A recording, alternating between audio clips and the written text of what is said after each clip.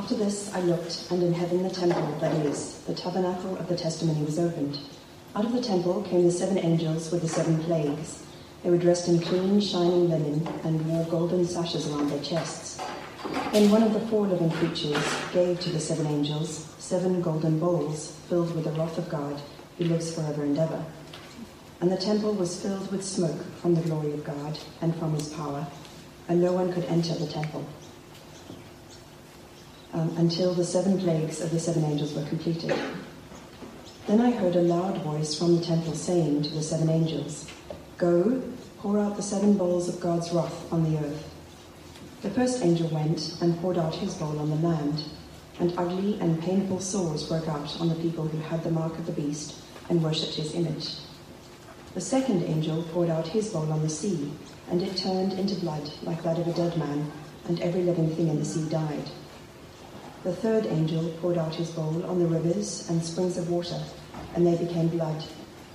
Then I heard the angel in charge of the waters say, "You are just in these judgments, you who are and who were the Holy One, because you have so judged. For they have shed the blood of your saints and prophets, and you have given them blood to drink as they deserve." And I heard the altar respond, "Yes, Lord God Almighty, true and just are your judgments." The fourth angel poured out his bowl on the sun, and the sun was given power to scorch people with fire. They were seared by the intense heat, and they cursed the name of God, who had control over these plagues. But they refused to repent and glorify him. The fifth angel poured out his bowl on the throne of the beast, and his kingdom was plunged into darkness. Men gnawed their tongues in agony and cursed the God of heaven because of their pains and their sores. But they refused to repent of what they had done. The sixth angel poured out his bowl on the great river Euphrates, and its water was dried up to prepare the way for the kings from the east. Then I saw 3 evil spirits that looked like frogs. They came out of the mouth of the dragon, out of the mouth of the beast, and out of the mouth of the false prophet. They are spirits of demons performing miraculous signs, and they go out to the kings of the whole world to gather them for the battle on the great day of God Almighty. Behold, I come like a thief. Blessed is he who stays awake and keeps his clothes with him, so that he may not go naked and be shamefully exposed. Then they gathered the kings together to the place that in Hebrew is called Armageddon. The 7th angel poured out his bowl into the air, and out of the temple came a loud voice from the throne saying, "It is done." Then there came flashes of lightning, rumblings, peals of thunder, and a severe earthquake. No earthquake like it has ever occurred since man has been on earth, so tremendous was the quake. The great cities split into 3 parts, and the cities of the nations collapsed. God remembered Babylon the Great and gave her the cup filled with the wine of the fury of his wrath. Every island fled away, and the mountains could not be found. From the sky, huge hailstorms of about 100 pounds each fell upon men, and they cursed God on account of the plague of hail, because the plague was so terrible.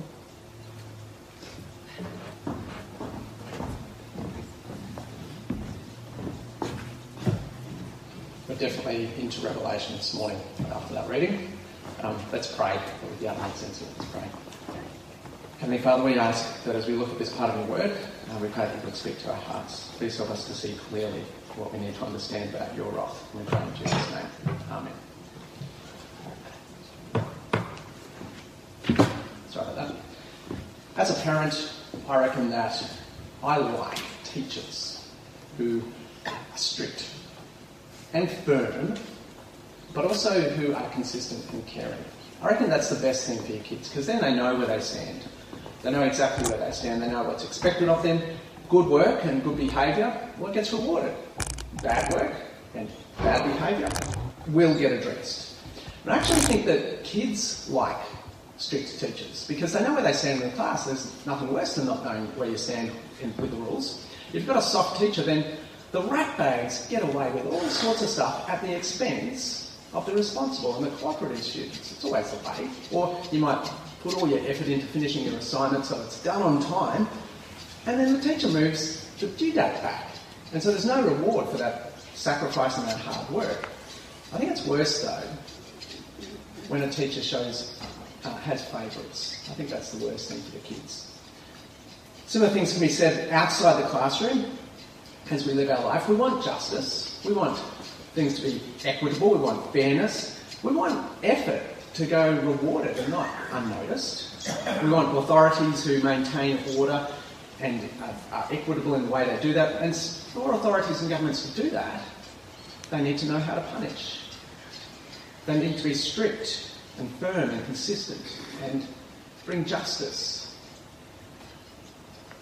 For some reason, though, it feels like when it comes to God, people throw all that out the window. They expect God to be, to turn a blind eye on injustice. They expect God to allow things to go unpunished. God must be loving and accept everyone. To many people, I think the idea of God being angry, the idea of God's wrath, it's not something that sits comfortably with them. But when you think about it, a God who doesn't get angry is a God who doesn't really care about justice or injustice. Revelation chapter 16 shows us an apocalyptic vision of God, a God who is just, a God who knows how to punish and how to punish fairly. This is a vision of God unleashing righteous wrath on injustices. And as we read John's written account of this vision that he saw on Patmos and was told to write it down, as we read it, we see, point one in the sermon outline, we see God's wrath is real and we see it's reasonable. Today's scene, it's loaded with Old Testament Exodus language. As you read it, you've got Exodus in the background. There was an escape that was made possible through God's judgment, waves of God's judgment that came on Pharaoh, meaning that God's people could be released from slavery. Let's do the flyover of this passage though, and we'll come back to the Exodus language that's here.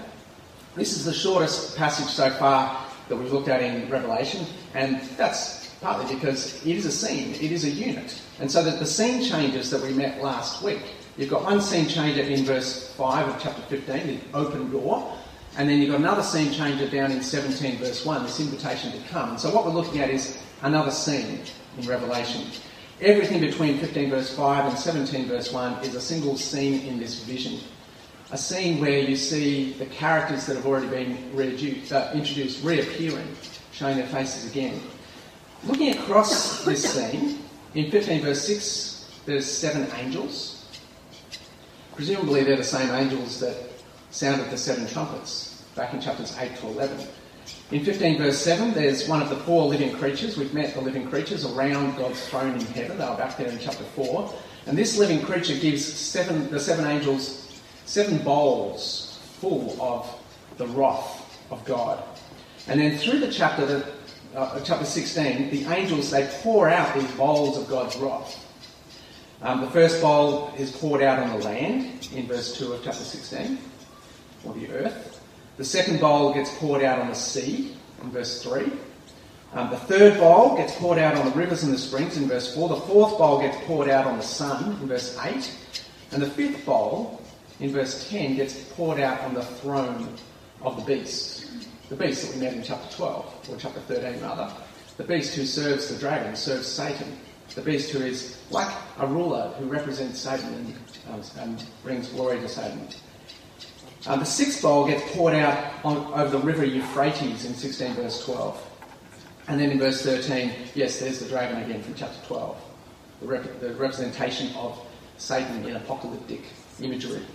And the beast again. And then you've got the false prophet there, and I think that would be the second beast, the beast that comes from the land back in chapter 13. Just joining the dots, that seemed to make sense. Finally, the seventh bowl of God's wrath is poured out in 16 verse 17 into the air. And a loud voice from the throne says, it's done, it's finished, it's complete, it's all over. The 7 waves of God's wrath. All these 7s in Revelation, this number of completeness. This is God's complete wrath poured out. John's vision, which Jesus gave him to write down and send to Christians in churches across what we would think of as Turkey. John's vision shows God thoroughly judging, thoroughly exposing his wrath. Glance back, though, at 16 verse 5. Look at what happens when the third bowl is poured out. Verse 5 of chapter 16, then I heard the angel in charge of the waters say, You are just in these judgments, O Holy One, you who are and who were. For they have shed the blood of your holy people and your prophets, and you have given them blood to drink as they deserve. It's like an observation that as God's wrath is poured out like this, it's appropriate. The people who are being punished, who are being judged, are the ones who have persecuted the followers of God and his prophets. And then verse 7, and I heard the altar respond. The altar back in chapters 4 and 5, presumably somewhere in there. Or is it in the tabernacle? It's kind of, how does this vision work? It's one of those puzzles, but the altar speaks. Yes, Lord God Almighty, true and just are your judgments. God's wrath is righteous wrath. Verse 6, it's righting the wrong that's been done to God's people and God's prophets. When you think about it, when a perpetrator of injustice is punished, it is a positive thing to the victims and those associated with the victims, isn't it? To see justice brought. There's a closure, there's all that sort of... It's a good thing to see justice.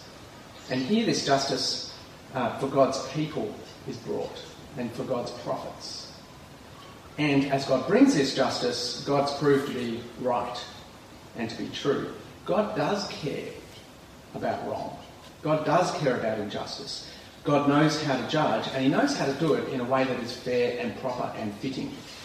As we read this vision of Revelation, this letter that John recorded, we need to remember who the original writer is and who the original recipients are. And I think before you get into all the vision language, back in chapter 1 verse 9, there's a very clear reminder of who's writing and to whom.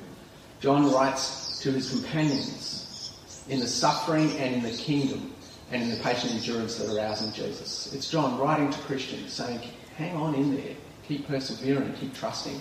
He writes to the churches described in vision-type language in chapters 2 and 3, Christians who are undergoing persecution or soon will undergo persecution. And with some who are wandering from the faith and having to deal with false teaching, and all these things are happening. This part of the vision shows God will right all wrongs. God will bring justice. He'll bring punishment on those who've shed the blood of Christians and his prophets. So point 1 in the sermon outline, God's wrath, it's real and it's reasonable. Point 2, the scenes in Revelation, they're not chronological, but they are connected. They do build. So we've done the flyover of the passage, but where does this scene in Revelation fit into the rest of it? We've already said that the scenes, they're not chronologically sequential. It's not like reading the Gospels one after the other. The Gospels are different views, different angles, different accounts. It's the same in Revelation. These scenes are different camera angles, different layers, describing the same period of time, describing the overlap of the ages, the time between Jesus coming and Jesus' return, the time we live in as Christians, describing that period of time and what will happen when Jesus does return, what we have to look forward to. So we've said time and time again, these scenes are like camera angles, and after each camera angle is shown, you see the whole picture clearer and richer. The layers make more sense. It's building, it's being added to. These scenes share the same characters, the same cast, and the cast grows, and the characters keep reappearing. This is apocalyptic vision. It's arty type stuff. It's a vision that John has been told to record and send to Christians. We've seen the 7 angels who stand with the 7 trumpets. Here they are again with the bowls of God's wrath. We've seen the living creature the 4 living creatures around God's throne. Here's another one involved again. We've seen the dragon, the beast, and the false prophets. There's more connections though as you look across this scene. There's 7 bowls, just like there were 7 seals, just like there were 7 trumpets, 7 sights. But there's even more connections. If you have a look across, you've got, if you have a look at the trumpets, for example, compared to these bowls of God's wrath, there's all these connections, the first 4 in particular. So in the first trumpet, when it sounded, a third of the earth, or a third of the land is burnt up when the first bowl of wrath gets poured out. It's poured out onto the land. When the second trumpet sounded, there's a third of the creatures in the sea that die. When the second bowl of God's wrath is poured out, it's poured out on the sea, and this time every living creature dies, not just a third. The third trumpet, when it was sounded, a third of the rivers and the springs were affected. The third bowl of wrath is poured out on the rivers and the springs as well. The fourth trumpet, when it was sounded, the sun was struck. The fourth bowl, it's poured out on the sun. As you go deeper into it, frankincense comes up as well. There's these connections. Both the trumpets and the bowls show God's judgment being brought on a world that we live in, a world that we can recognise as we read this. But there's an emphasis in the bowls on the completeness, the thoroughness of God's judgment. So with the trumpets, it's a third, it's partial. It's almost like causing people to want to repent, maybe, like a warning. But now it's showing the completeness of God's punishment. There's another emphasis of the completeness of God's judgment. So if you look ahead in chapter 16 at verse 17, when the seventh angel poured out his bowl into the air and out of the temple, there's a loud voice from the throne saying, "It's done." There's nothing more to do. It's finished. There's this completeness being emphasised. Or verse 18, then there came flashes of lightning, rumblings, peals of thunder, and a severe earthquake. No earthquake like it has ever occurred since mankind has been on earth. So tremendous was the quake. It's like, this is final. This is the biggest it will ever get. But then there's another thing happening. So go back to this refrain that echoes through Revelation. So you see it in chapter 4, verse 5. Back in 4, verse 5, when it's describing the throne of God, you hear this phrase introduced. From the throne came flashes of lightning, rumblings, and peals of thunder. Then, as you come to the end of the seventh, when the seventh seal is opened in chapter 8, you hear, and there came peals of thunder, rumblings, flashes of lightning, and an earthquake. And then after the seven trumpets, as you begin to see the seven sights, as they're introduced in 11 verse 19, partway through the verse, and there came flashes of lightning, rumblings, peals of thunder, and an earthquake, and a severe hailstorm. And then after the seventh bowl of God's wrath, you've got all this. And it's kind of pumped up even further. Then there came flashes of lightning, rumblings, peals of thunder, a severe earthquake. No earthquake like it has ever occurred since mankind has been on earth. So tremendous was the quake. This scene in Revelation, they're not chronological, but they are logically connected. And one of the commentators points that out and says, maybe it's like this. You've got the seven seals being opened, and you see God's wrath being allowed to come across the earth by God allowing rulers to be unjust, to allow this world to be the mess of sin. It's like describing the fallen world we live in. The seven trumpets are sounded, and you see God judging partially, as if to warn, and then the seven bowls are poured out, and you see God's complete judgment. 3 different camera angles describing the world that we live in, describing God's wrath in different ways, so that we have a greater appreciation of the way in which God judges and the way he will judge when Jesus returns. As God punishes, God punishes by allowing us to live our own way without him. It's echoes of Romans 1. God punishes to warn, and God knows how to punish finally and completely, and he will do that. You see, they're not sequential, but they're kind of layers, describing the way in which God knows how to judge. In this section, chapter 16, God knows how to judge righteously, thoroughly, completely. And so, point 3 of the sermon outline, each of these scenes of Revelation portrays the situation we now live in and what will happen when Jesus returns. This is just another angle on it, and you have a richer understanding of God's sovereignty. If you were one of the 7 churches who got this letter called Revelation, you would find, I think, reassurance in this vision. As you're undergoing a hard time, as you're being persecuted for your faith, you're being reminded God's in control. God is the one who will bring justice. God is consistent, he's fair, he's righteous, he knows how to judge. Leave it over to him. Trust him. Keep living for him. So far, I've not even properly addressed the most obvious thing in chapters 15 and 16, and it's loaded with Exodus. It's the language of Exodus. The escape of God's people out of Egypt. The way God judged Pharaoh, and by judging Pharaoh, brought salvation to his people, made them his people. So come back to the beginning again. Let's have another look through it. So come back to 15 verse 5, and as you come back to there, think about the events surrounding the exodus of Israel from Egypt. So the people of God, they were exiles. They were slaves in a foreign land, aliens. They didn't belong in Egypt. And they call out to God. And God hears their call, and he sends Moses to bring his people out of Egypt. But the Pharaoh won't let them go. And so God sends waves of judgment on Pharaoh in the form of plagues. Judgment which demonstrates God's power, judgment which hardens Pharaoh's heart, he would not repent, and judgment which ultimately brings freedom. Judgment that took the form of 10 plagues. There's blood, there's flies, there's hail, there's frogs, there's death of livestock, there's locusts, there's gnats, there's boils, there's darkness, and then finally there's the death of every firstborn in every home in Egypt. Pharaoh, he finally did let God's people go. And the people, they plundered the Egyptians. So the Egyptians gave them everything of value that they had and said, get out. And after fleeing Egypt, the Israelites found themselves camped near the Red Sea. And meanwhile, Pharaoh changed his mind yet again and sent his army after them. God made a path through the sea on dry land for his people. They crossed the sea on dry land. And then the army followed. And God allowed the waters to close in over them.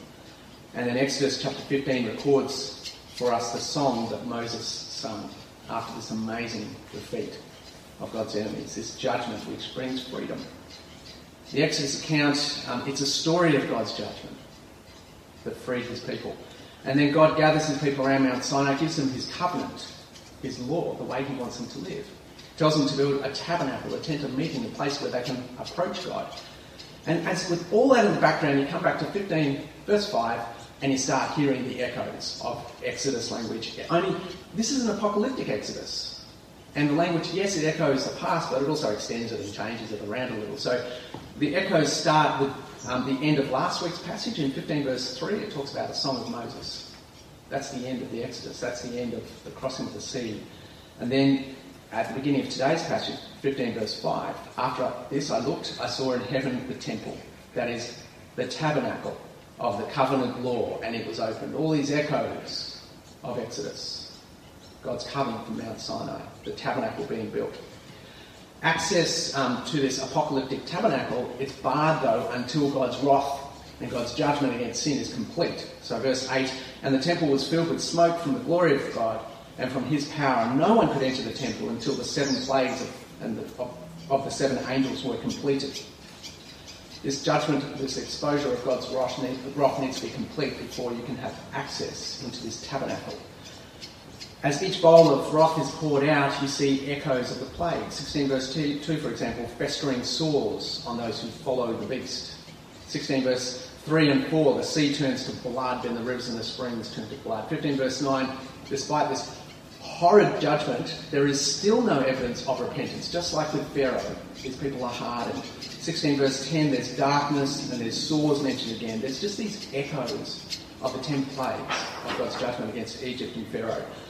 If you were the original recipients of this letter, Revelation, feeling like aliens, strangers in this world, citizens of Christ's kingdom, marked with his seal, but surrounded by those who are marked with a dragon or the beast.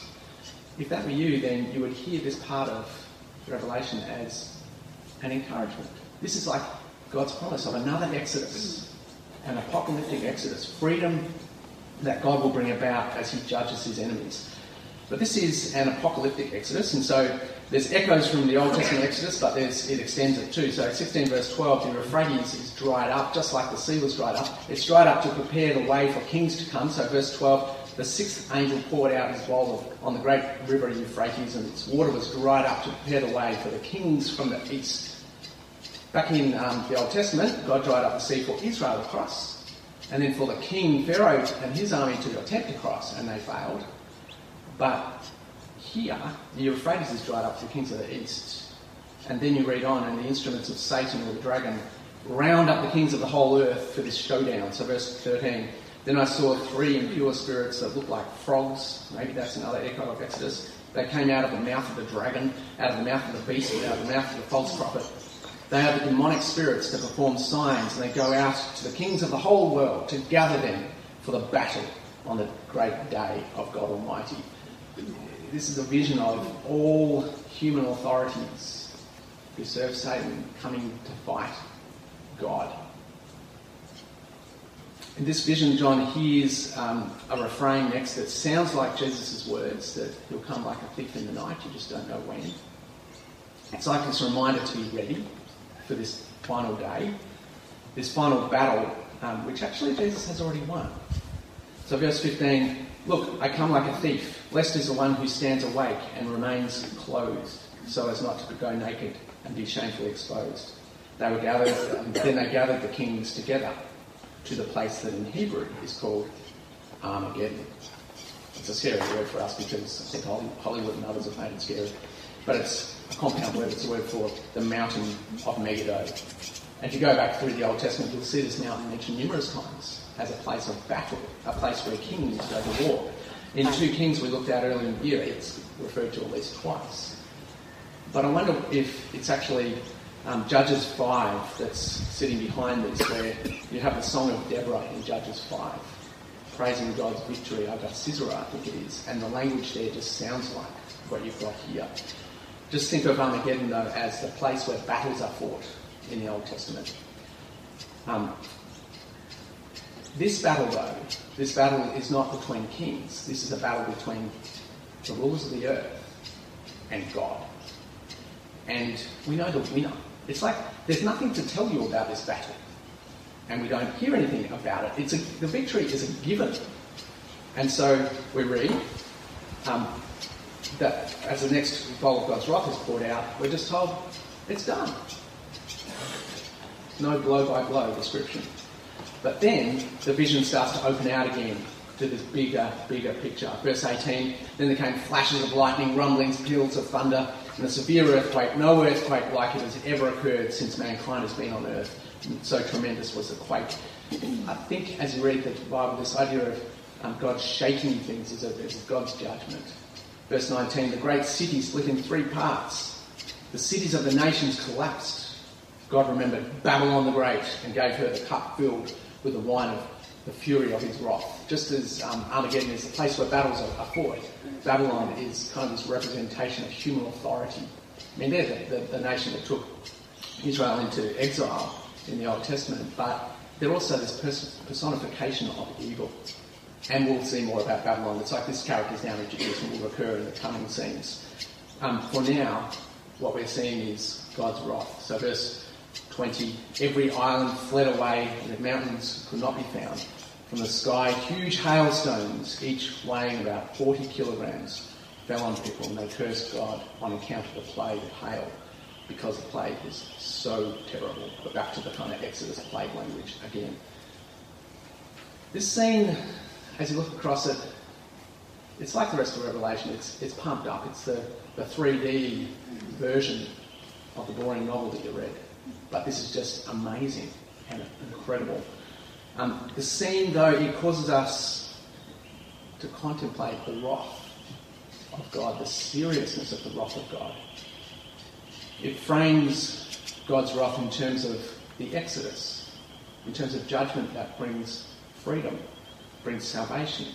And it causes us, I think, to consider the failure of many, many people to repent, even when they see God judge.